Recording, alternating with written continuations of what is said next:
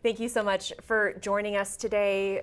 What's the state of veterinary care in Idaho right now?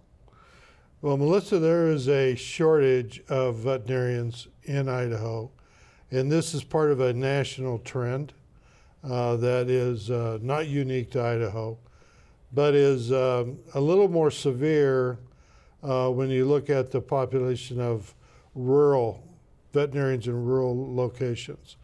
And because there's a very large animal population in Idaho, about 2.7 million cattle and sheep, and probably about 170,000 horses and over 1 million dogs and cats. So that means that there is really a need for not only veterinarians in rural locations, but large animal veterinarians.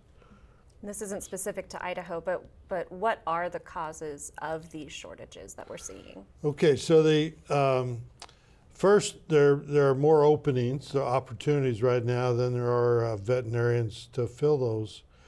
I think I mentioned earlier that there are 18 open positions for every veterinarian looking for work. The other causes are that large animal veterinarians have their actual incomes about 30% less than mixed animal or small animal veterinarians. They graduate with a very large debt load for veterinary school, about $270,000. And the starting salaries are in the $60,000 to $90,000 range. So it's difficult for them to keep up with their payments and maintain a rural veterinary practice. So these are kinds of things we're looking at in our task force. You mentioned that the shortages are especially acute in rural areas. When we're looking at Idaho, there's a lot of rural counties in Idaho, of course. Are there any any rural counties that are especially affected by these shortages? Well, we have the greatest concentration of cattle and sheep is in the lower third of Idaho. So those counties tend to have more acute issues. Especially that Snake River Plain. Right. Correct. That's where we see the dairies in Magic Valley and Treasure Valley. Yep. So you were the chair of the Idaho Veterinary Medicine Task Force. What kind of policy proposals might help with these shortages? Well, we looked at several issues. The first, we currently have 11 slots. The University of Idaho has 11 slots. For veterinary medicine? For veterinary medicine in what's called the WIMU program. That's Washington, Idaho, Montana, Utah consortium with the students from each state going to Washington State Veterinary School. We have 11 slots in that school system. So we, if you look at all 4 years then, we'd have 44 students that we support through the state legislature, the out-of-state tuition costs. So these are specifically 11 Idaho students per year who are able to go and get this education at Washington State University. Right, if they're selected. Sure. It's a very competitive process. We have about 3 applicants for every open slot, so that makes it a very competitive process.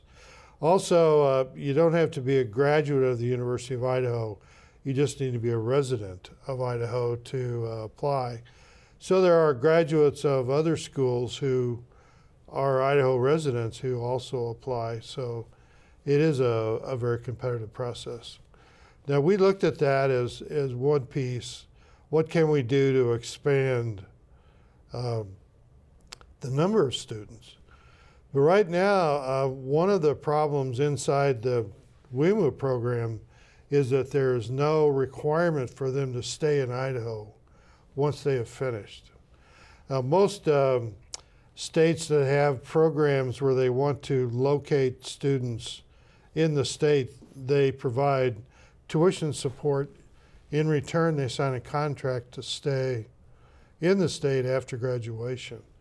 One of our recommendations is to adopt that requirement that we ask that students who are supported in this program locate to a rural location or stay within the state of Idaho after graduation.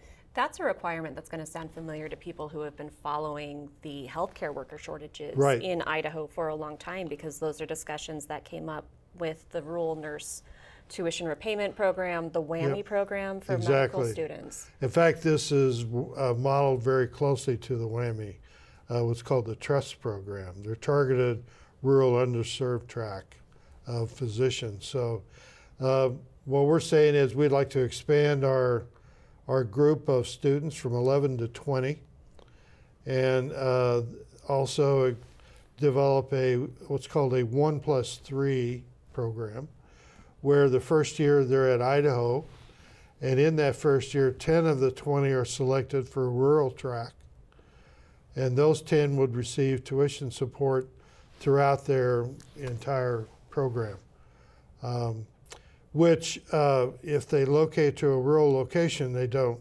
have to pay back. If they don't locate in Idaho in a rural location, they would have to reimburse the state for that.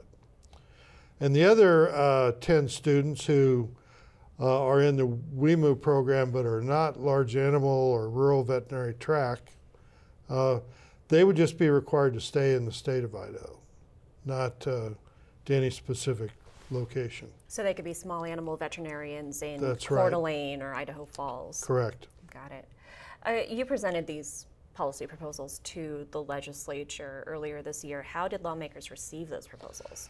They were well received in both the Senate and the House. In the House, Representative Lori McCann has volunteered to draft a bill, and of course that our part in the process is over now that we've finished our report, but we did offer our support in providing any information they need to write this legislation. It won't be considered very likely this year because it's too late in the session. Mm-hmm. Yeah, so we're hopeful that next year there will be a proposal ready to be evaluated by the legislature. All right, Bob Collier, Chair of the Idaho Veterinary Medicine Task Force and Department Head of University of Idaho's Animal, Veterinary and Food Sciences Department. Thank you so much for joining us. Thank you, Melissa. Been a pleasure.